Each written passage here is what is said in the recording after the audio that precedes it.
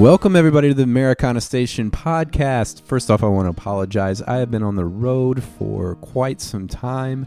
I meant to put up Wilson Harwood's podcast 2 weeks ago, and then it got bumped to this past Friday, and now it is bumped to this Friday, which I apologize for that taking so long on that, but things get a little crazy on the road. I actually forgot all my podcast equipment, so I couldn't mix it while I was on the road, and actually was playing some shows with the Rayo Brothers down in South Louisiana and New Orleans and Lafayette, and was supposed to have Dan Rayo and Jesse Rayo on the podcast for a future episode. Forgot all my podcast equipment, so now we have to reschedule it for later in the year, unfortunately. But we will have them on the podcast. I'm excited to have them on the podcast. They are an incredible band. But today is about Wilson Harwood, so we want to talk about him a little bit. Now, Wilson has an album out. He currently is writing new songs and producing and all of those things.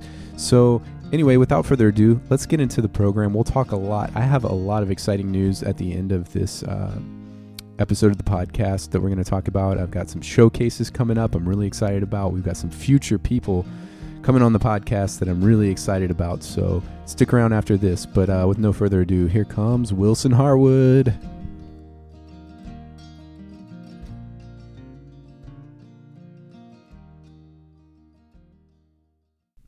Hey everyone, and welcome to the new episode of the podcast. Today I have a special guest, Wilson Harwood, on the show. How you doing, Wilson? Doing great. Awesome. So glad to have you on today, man. How have you been? You've been doing a lot of co-writing and producing lately. Yeah, a lot of co-writing and a lot of producing. Working out of my home studio here in East Nashville, and not to be confused with home. Not to be confused with home, which I've actually been working at too, which we can talk about as well, which is interesting. And yeah, getting some new music together. Writing new songs for myself, which may see the light of day one of these days, and working with other artists as well. That's awesome. Who are some of the artists you've been working with? So long term, I've been here almost 2 years now. It'll be 2 years in July, end of July. And for almost all of that, I've been working with Claire Kelly.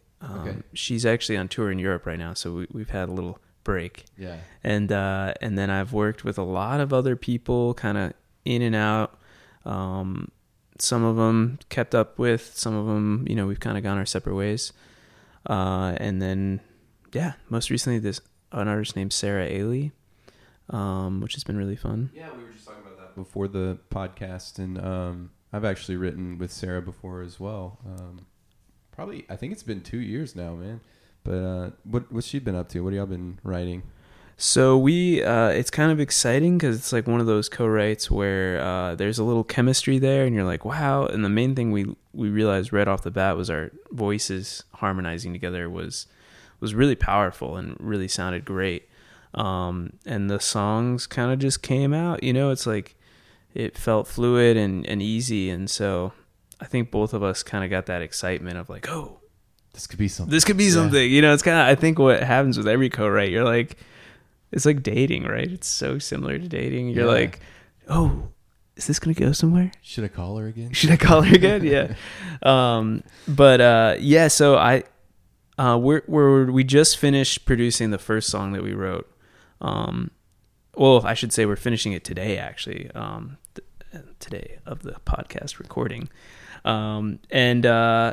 And it sounded awesome. It sounded really good. So I'm really excited. And I'm not sure where, I didn't want to talk too much about it because I'm not sure where it's going to go, but.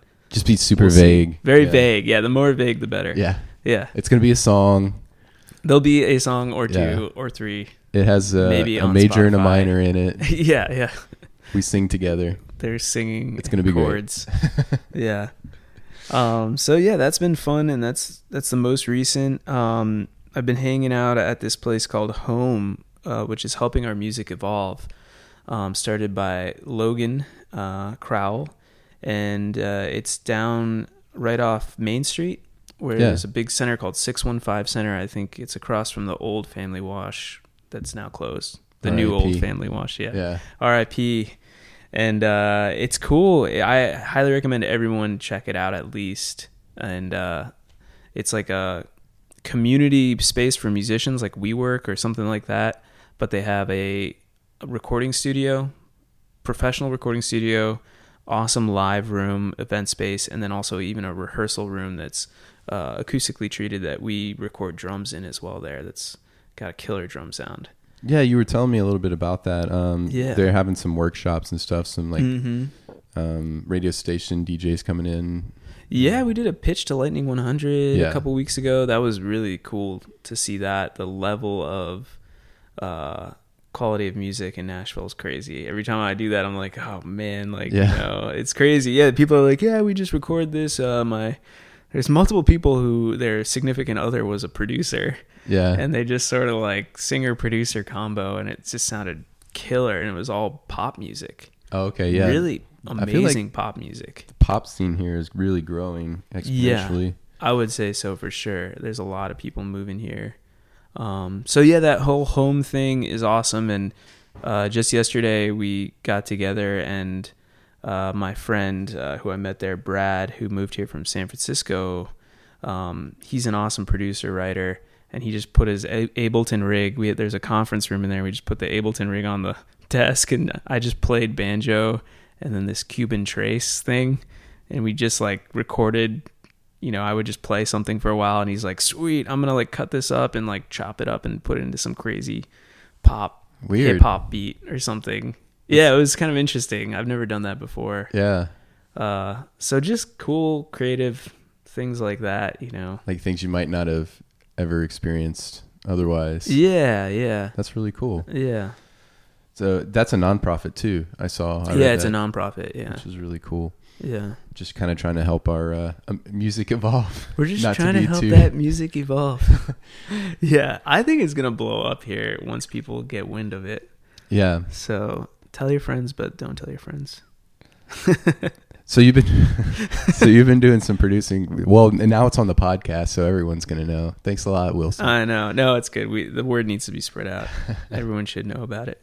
So you've been doing some producing. Yeah. Who you been producing lately? Anyone you could talk about? Yeah. So I did, like I said, with Claire, she just put out a couple of songs. Okay. I think she's about to put out an EP, but she went to Europe and couldn't get the EP finished quite ready for the tour. So she's going to, I think, release it when she gets back. I don't want to say anything. I'm not totally sure. But I did help her produce a couple of those songs, and then I mixed a couple of the songs on a record, which is awesome. I love doing that. Love working with artists. Yeah. I worked with Emma Brooke recently. Do you know her? Yeah, I know Emma. We've written Yeah. before. Yeah, she's an incredibly talented songwriter. Beautiful voice too. Just like awesome. And it was really fun to work with her on a demo that she did recently. I think awesome. it turned out awesome. I was like so stoked on it. And so that was just a great experience. And yeah, what else have I done? The stuff with Sarah's starting up again, that I was talking about. So we're finishing up a track with her. And you did some writing with Laura Rabel too, right? Yep. Yeah. Yeah. Laura Rebel. Rebel. Sorry. I think that's how you pronounce her last name. Yeah. Yeah, we did. We've been writing together for, almost like a year and a half now too. It's cool. She's awesome. I love her and her husband EJ. They're great. Yeah, they're great. EJ's great. Yeah. I didn't realize until we went to Folk Alliance. You told me that. Are you feeling what I'm feeling? Yeah. That was a co-write with her, right? Yeah. That was a great song. Yeah, I Yeah. love That was that our song. first song. It's been hard to top the first song. Yeah, Take it sometimes away. it is. But I'm unfortunately her song has gotten a little backlogged, but it's we wrote something specifically for sync licensing. Yeah. With that in mind, and it's this awesome like heavy rock song. Oh, okay. Yeah, which is like something I'm not usually doing, but it's so fun. Like multiple distorted guitars. Yeah.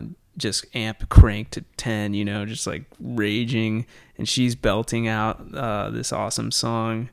I'll think of the reference so people could hear what we were talking about. What was the name of the band? I'll think of it.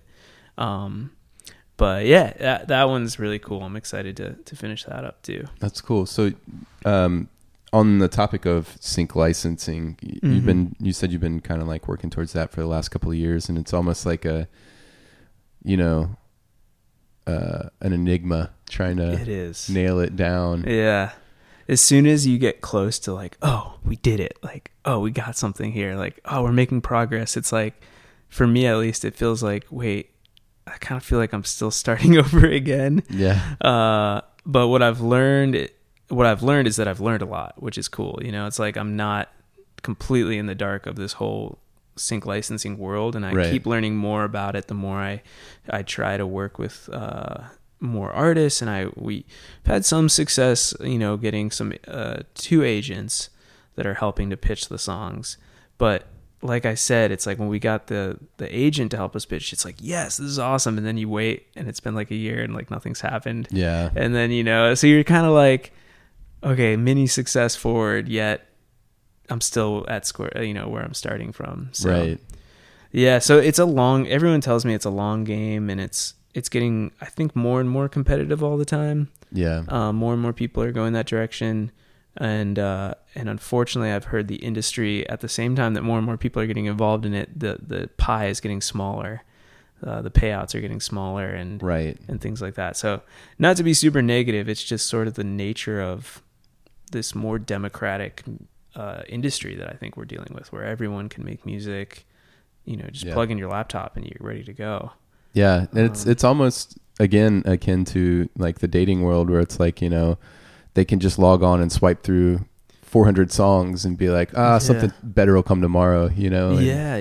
And, I talked about this on a previous podcast whenever I had Fawn Larson on, but we did one for Wrigley Gum, and they specifically asked for us, because they liked our style, to do this Dusty Springfield song. And we spent like, I think 2 or 3 days in the studio getting it right, leading it as like I've seen the commercial more times than I ever want to see it.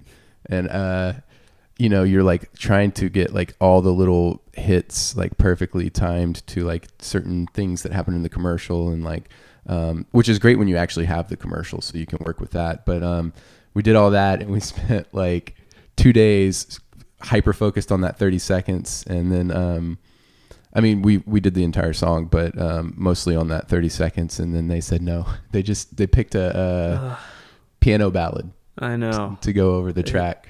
That in a nutshell explains the industry perfectly. Yeah. It's like everything I've read and everything I've experienced is like you just kind of put in a lot of work and you just keep getting better. And I think that's the part that's exciting to me, is like I'm becoming a better writer and producer all the time by just cranking out songs. Yeah. But it gets to a point where you're like, oh my gosh, like one of these has to go through, because I'm literally working for free, you know, for now almost years, I can say. Yeah. So anyone who's getting into it, I would warn them. I'd be like, keep that enthusiasm, because that's what has to carry you. Yeah, because you do the one and it's like, oh cool, I just got a $20,000 payout or something like that, but you've already put like $40,000 worth of work into it. Exactly. Yeah, if I got a $20,000 payout, I'd be like, this is awesome, but then I'd be like, well, I need like 4 more of those. Yeah, you know? It's like, exactly. It's like it kind of gets to that point. But like I said, I think I'm looking at it now as like it's really helped my production chops, and learning about the industry too is really interesting. And I feel like I'm constantly having to evolve. Like what I thought I was trying to accomplish 6 months ago might change in 6 months, I guess. How is that reflected on your writing, like your upcoming writing that you're doing? Well, the most recent writing I've been doing has been much more just free and open, like more creative based. Yeah. In the past 6 to 9 months, especially when I'm working with Claire and we're like a partnership and we have a specific goal of sync in mind, the writing is very focused on that, which for those of you that might not know, like sync licensing writing, from what I've heard, is like you want to keep it somewhat vague so that it can be placed in different scenes. So like no names and no proper nouns like Sydney or London or San Francisco. And you know, I think those rules can be broken, but in general that kind of keeps it there. And then the themes are usually, there's like a set of themes. It's kind of, it's so corporate in a way that it drives me crazy, but I like it too, because sometimes when you're creating art, it's nice to have boundaries. It's a challenge too. Yeah, it's a challenge it's more of a craft. And so I like that aspect of it. So that keeps it focused when I'm writing like that. And occasionally I'll write with somebody and they're on the same page immediately with the whole sync licensing thing. You know, I've met a lot of writers here who are really into that as like a potential outlet for songs. And so we might write with that in mind. But then I have met with other people where it's like totally just artist driven, very open, free. And I kind of like those, not better, but I like them equally. I want to balance them out. Yeah. I have a friend too much of one that lives in Green Hills that he's a producer for like CCM music, but he specifically like, you know, Monday through Friday, most of his stuff is like sync licensed stuff, like where he's just like writing with other people and like pitching all this stuff and like makes a good living doing it. It's kind of crazy. Well, let me get his number and I'm gonna ask him a couple questions. Yeah. But he's on the grind. Like he's always in the studio just writing stuff. And it's key. I think that's the key thing. Yeah. And I wish I could do it more. I've just, as you know, like a lot of us balance like these side jobs and things. Right. And I'm not quite ready to just like full on studio every day, 9 to 5, 9 to midnight, whatever it ends up being. Yeah.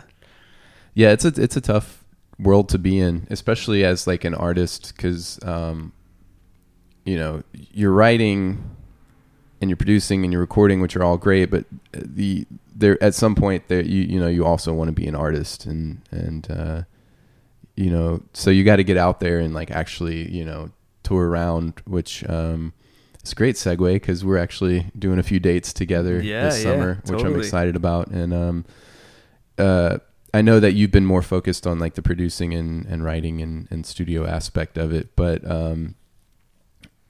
how do you feel about being out on the road or being an artist? Because I know like we went to Folk Alliance together and you kill the artist game. Like you do a great job. You're really good at promoting yourself. And you know, when you did your album release last year, you know, people were like really like into what you were doing, and I saw like a lot of like growth in like who knew who you were, people who knew who you were, and like who was listening to you, and like kind of like, I don't know, you just killed the artist game, but you like lately, at least in the last 6 months, it seems like you've been focusing on the producer and writer area. Like, do you see yourself like getting back out there as an artist and pushing more stuff? Good question. At the moment, not per se. I think for what happened for me was that I hit a point with the artist thing where I was getting super burnt out for sure. Yeah. On like all the self-promotion and marketing and booking, and I was feeling like I wasn't doing the music very much, and it was everything but music. And I kind of lost, I don't know, I don't want to say I lost interest, but I just sort of hit this point of like, okay, I want to shift things up. And at the same time that feeling was happening, I was getting really into building the home studio a little bit, and finally, which I've always loved ever since I was in high school, I've loved recording, and I kind of realized there was a split happening, like a fork in the road, and I decided to take the production route a little bit more. I mean, that doesn't say that I won't ever go back to maybe focusing on the artist side. Right. But just at the moment, it just didn't feel right. It's just like the constant grinding, the constant trying to tour, it was really taking a toll on me, both probably mentally more than physically, but yeah, so I think it was healthy to take a step back, and kind of look at it, and the balance you're talking about, I haven't figured it out. I am by no means successful at that at all. So I don't know if there is a good way, because once you decide to become, like you said, your friend who's like in the studio 5 days a week, the industry requires that of you. You know, it's like if you want to make a living at it, you're competing with the guy that's doing that doesn't give a rat's ass about touring or being on the road. So if you wanted to balance the two, I think it's a really hard balance. But I think it's doable, and that's kind of the balance I'm looking for. But yeah, at the moment I'm doing the tour with you. I think it'll be Yeah. fun. You know, it'll be cool to get back on the road and do that stuff. But for the most part, I've taken a break from it, which is it's kind of weird. And It's you're also right. nice. Yeah, it is nice To take a break every once in a while. Yeah, I mean, I don't know if it's a good idea or not. I did release that record, and I agree. I think it was a successful release for the most part. And I think if I had toured on it and really put a lot of effort behind the promotion, I think it would have been even more. Oh, totally. Successful. Yeah, it was a great record. It sounds so good. Yeah. I'm sorry, what's the name of the record again? It's Rooted in You. Rooted in You, right? Yeah. Yeah, all the songs which you produced yourself and recorded it in your own studio, right? Yeah. Just like that was kind of the project, you know. It was almost for that rather than it was to get out on the road and tour. I was like, I just want to see if I can do this. Like, I would have never been like, oh, this was recorded in a home studio. It sounded really good. Thank you. Yeah, everyone thinks that. They're like, oh, if it's recorded in a home studio, it's going to sound like shit. And I'm like, I don't. Well, technology these days, you know, really, it's possible. Yeah, it is possible. Yeah. Especially if you know what you're doing, you know. Yeah, you have to know what you're doing for sure. I was going to say, that's what I was going to say. I was talking to Adrian and Meredith last night, and they've been on the road pretty much for 2 years. Yeah. Promoting their last record. And I was talking to them last night, and they're like, we're just tired. We just want to be home. Yeah. Like, they keep turning down offers because they're like, I don't want to do this right now. You know? Yeah, And, totally. I'm not there yet. I'm still excited, you know. I guess I'm on the front half of that part, but like I totally get it, because if you do more than like a 2-week run, I think me and Chris were talking about that on the last podcast. If you do more than a 2-week run, you start like hating everything. You just want to be home, you know. Like, yeah. You're so tired of like just it's a weird thing that balancing the, you know, being on the road and enjoying like that kind of experience, and then being like, I really just want to be like at home writing songs and recording and no one around. Like, I struggle with that, going back and forth. So I usually keep it under 2 weeks at a time, and it kind of, that's been my balance. That's really helped. For sure. I could imagine that. And if I were to tour again, I would 100% do that as well, especially because to make income on the tour is the longer you're out, right, the harder the expenses really just grow and grow. And I always felt like my most successful runs when I was in Colorado were like 5 days, right? Like when I would come home and kind of do the math, it was like, oh, I actually, you know, profited on the 5-day ones, but I did one 3-week almost month-long tour. Like, it was so fun. It was like all the way to California and then all the way up to Seattle and then back to Colorado. But that one, I at the end, when I finished, I had made $20, which a lot of people said was successful. They're like, for your first tour, for your first long tour. Yeah. And I was like, tour. Okay, sweet. You know, that's a good way to look at it, you know? But yeah, if you did that a bunch, or if I did that a bunch, you know, obviously that wouldn't work. Yeah. So I mean, when you have bills to pay and yeah, totally. You can't come home with $20 in your pocket. Yeah, you can't be like, that was great vacation. Yeah. Yeah. 3-week vacation. Woo. But yeah, I think it's to each his own, you know. I think about this a lot. And especially in Nashville, where you're surrounded by so many people that are super committed to the touring and the artist career and are doing great at it.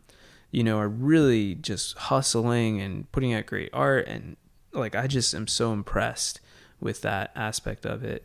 But at the same token, I've been really trying to be self-aware of like my own happiness and sanity along the way, and like trying to figure that out.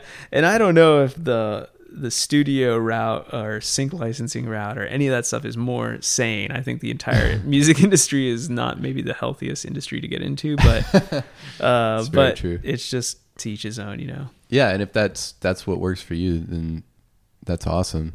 Yeah. I mean, we definitely need more people, you know, producing and writing songs with it for us, and it's definitely a great avenue to go down for sure. Yeah, it is.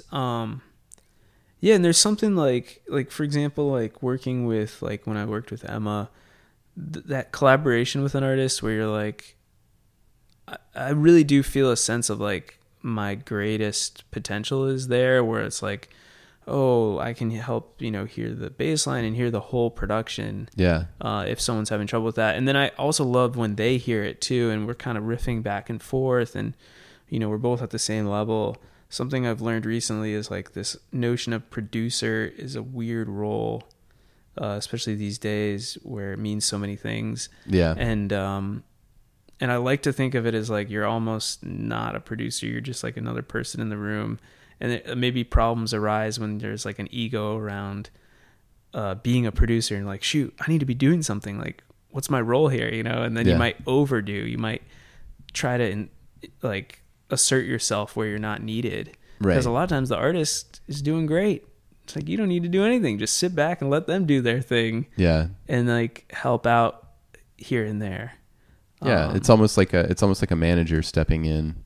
Yeah. Whenever someone can't do their job. But if you're standing over someone's shoulder the whole time, they might not be able to create as well in the studio. Mm-hmm. Yeah, I've heard a lot of horror stories about that. So that's something I've really been trying to be aware of, and I think it's a great aspect of a good producer is like, or engineer or whatever you're doing, is just like let the magic happen and don't try to destruct it for your own ego.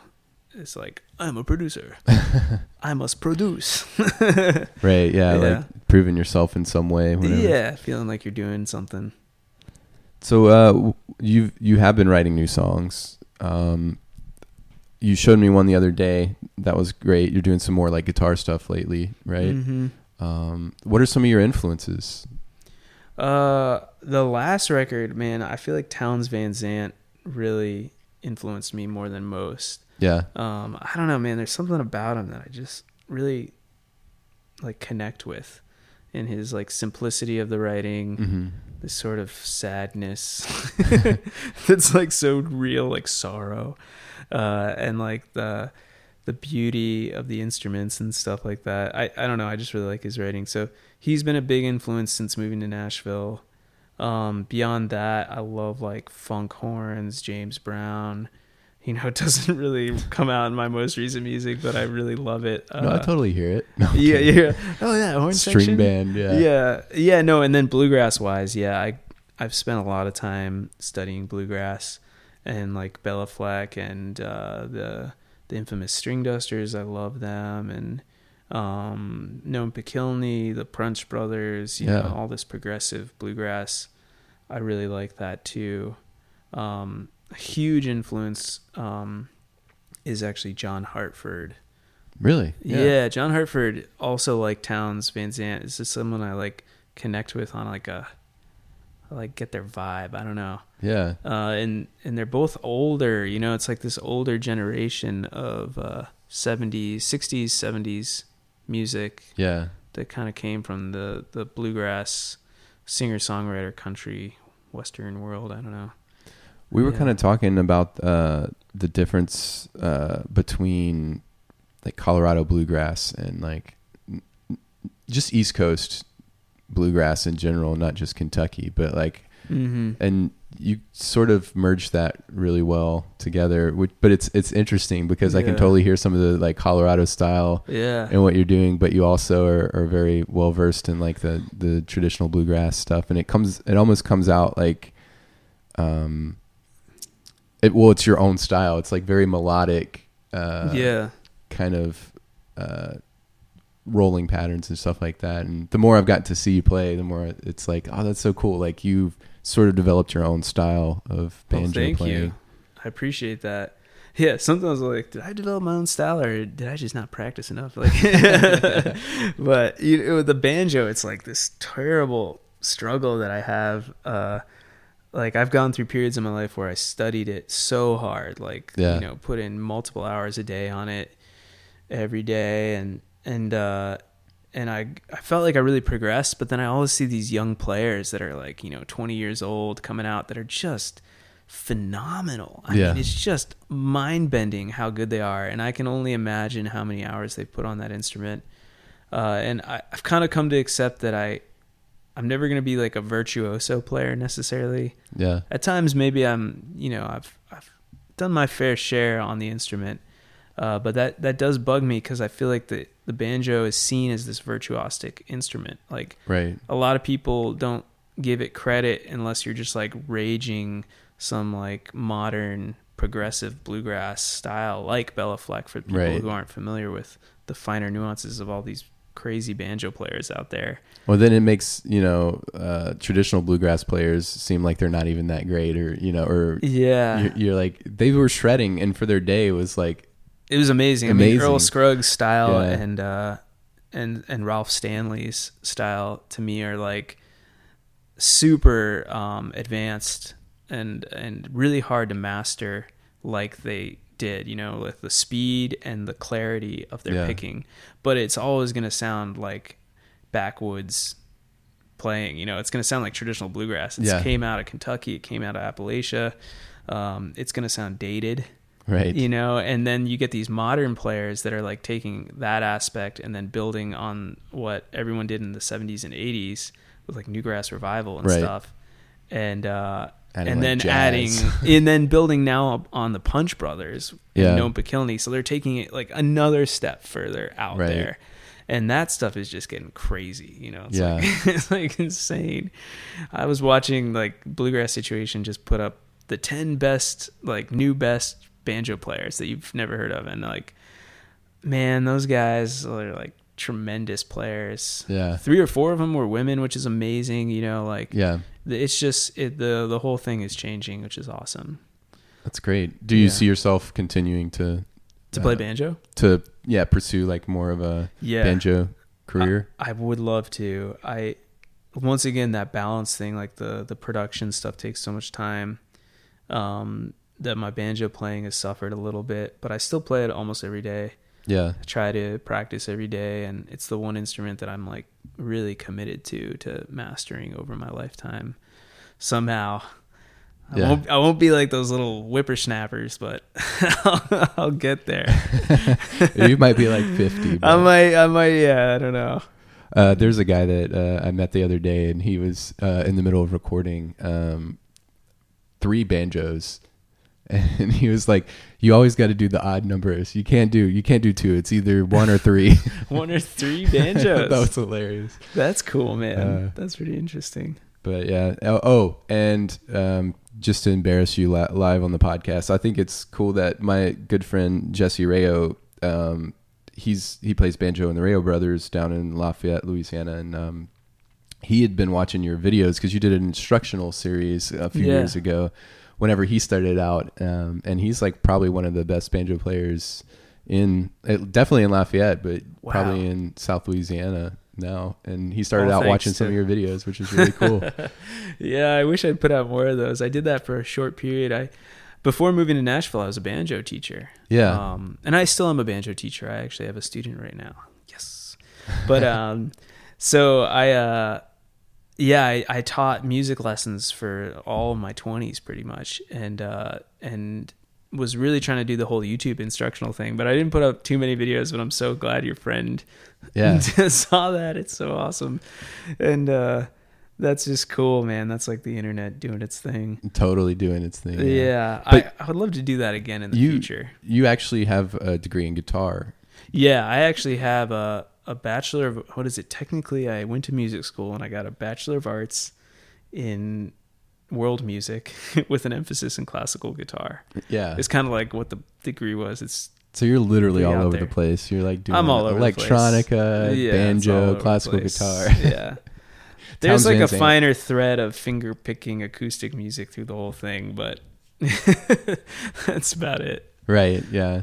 So you had to play like classical guitar pieces. Yeah, for 4 years, man. I was like, I like didn't even remember how to like write music. I was so focused on classical guitar. I was reading sheet music, trying to perform for my, end of the year thing and recital, and it was so great but so bad at the same time, because I like got out of music school and I was like, wait, like all these other genres, all these other styles of music I used to love, I like don't even play anymore. Yeah. Like, got my electric guitar out again. Like I had been playing the banjo the whole time, but still it was like kind of tough. That transition was tough.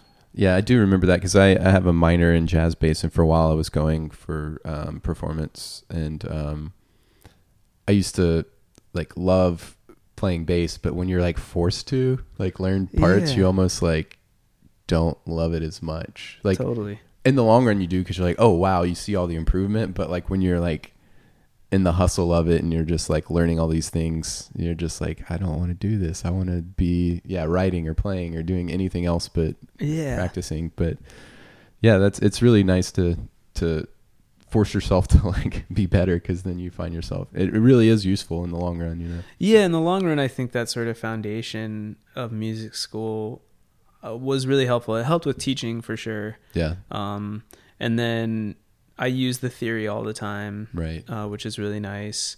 It's like rudimentary theory. I could have taken one semester, but it's still like I use it. Yeah.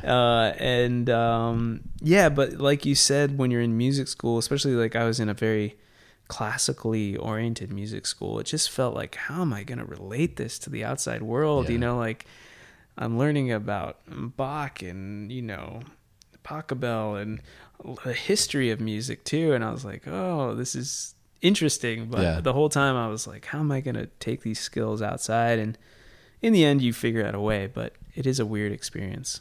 For sure. Yeah.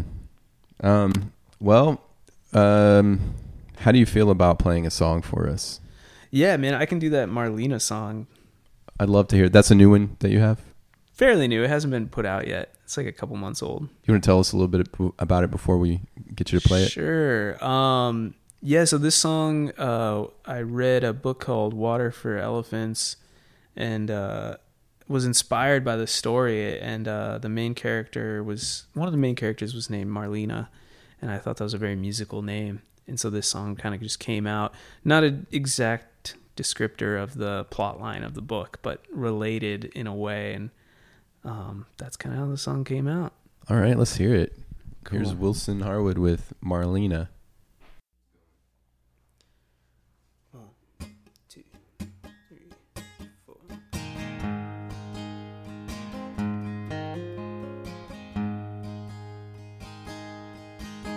Marlena, you let me in one night. Your silk skin glowing by the firelight. We melted like butter in the pan. You held me with experience in your hand. I saw you washing in the river. You were singing softly as a whisper. Marlena, you ride over railroad ties. When you left me, I guess it was no surprise. Oh, Marlena, all I taste is salty water. Hear the echo of your laughter falling in heavy rain. Oh, Marlena, I'm your broken lover, the kind you discover and always wash away.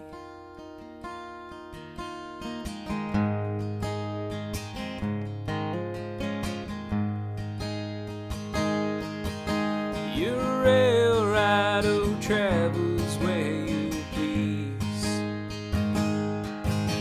The rocking cars put your mind at ease. You're happy with lover's memory. Just another way to say you're living free. Oh, Marlena, taste is salty water.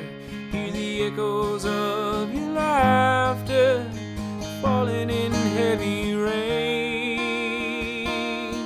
Oh, Marlena, I'm your broken lover, the kind you always wash away, and always wash away,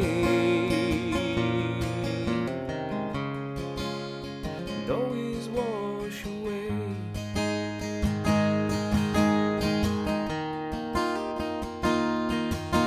Marlena, your heart pumps with the engine. Your wild eyes gaze up at the stars. I know you buried our fever. Will your teardrops wet the train car floor?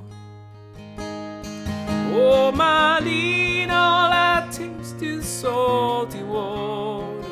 Hear the echo of your laughter falling in heavy rain. Oh, Marlene, I'm your broken lover, the kind you discover and always wash away. Never cared to stay. Never cared to stay.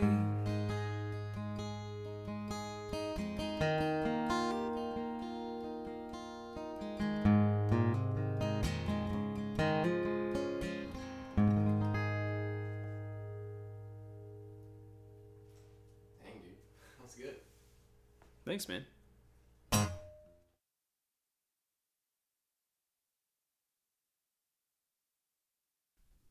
Thanks so much, Wilson Harwood, for being on the show. So excited to have you on, and sorry about taking so long to actually get the podcast up. So we have some news I'm excited about. First off, we have 2 showcases coming up during Americana Fest. The first showcase is going to be on September 12th at the Well Coffee House off of Granny White Pike here in Nashville, Tennessee. So that some of the people that are going to be on that include Lateral Blue, which the first podcast had Caleb Edwards on. We've got Adrian and Meredith, who will be on a future episode of the podcast. And actually, I believe we're mentioned in this episode of the podcast as well. There's some friends of mine. We also have the Jellyman's Daughter out of Ireland. We have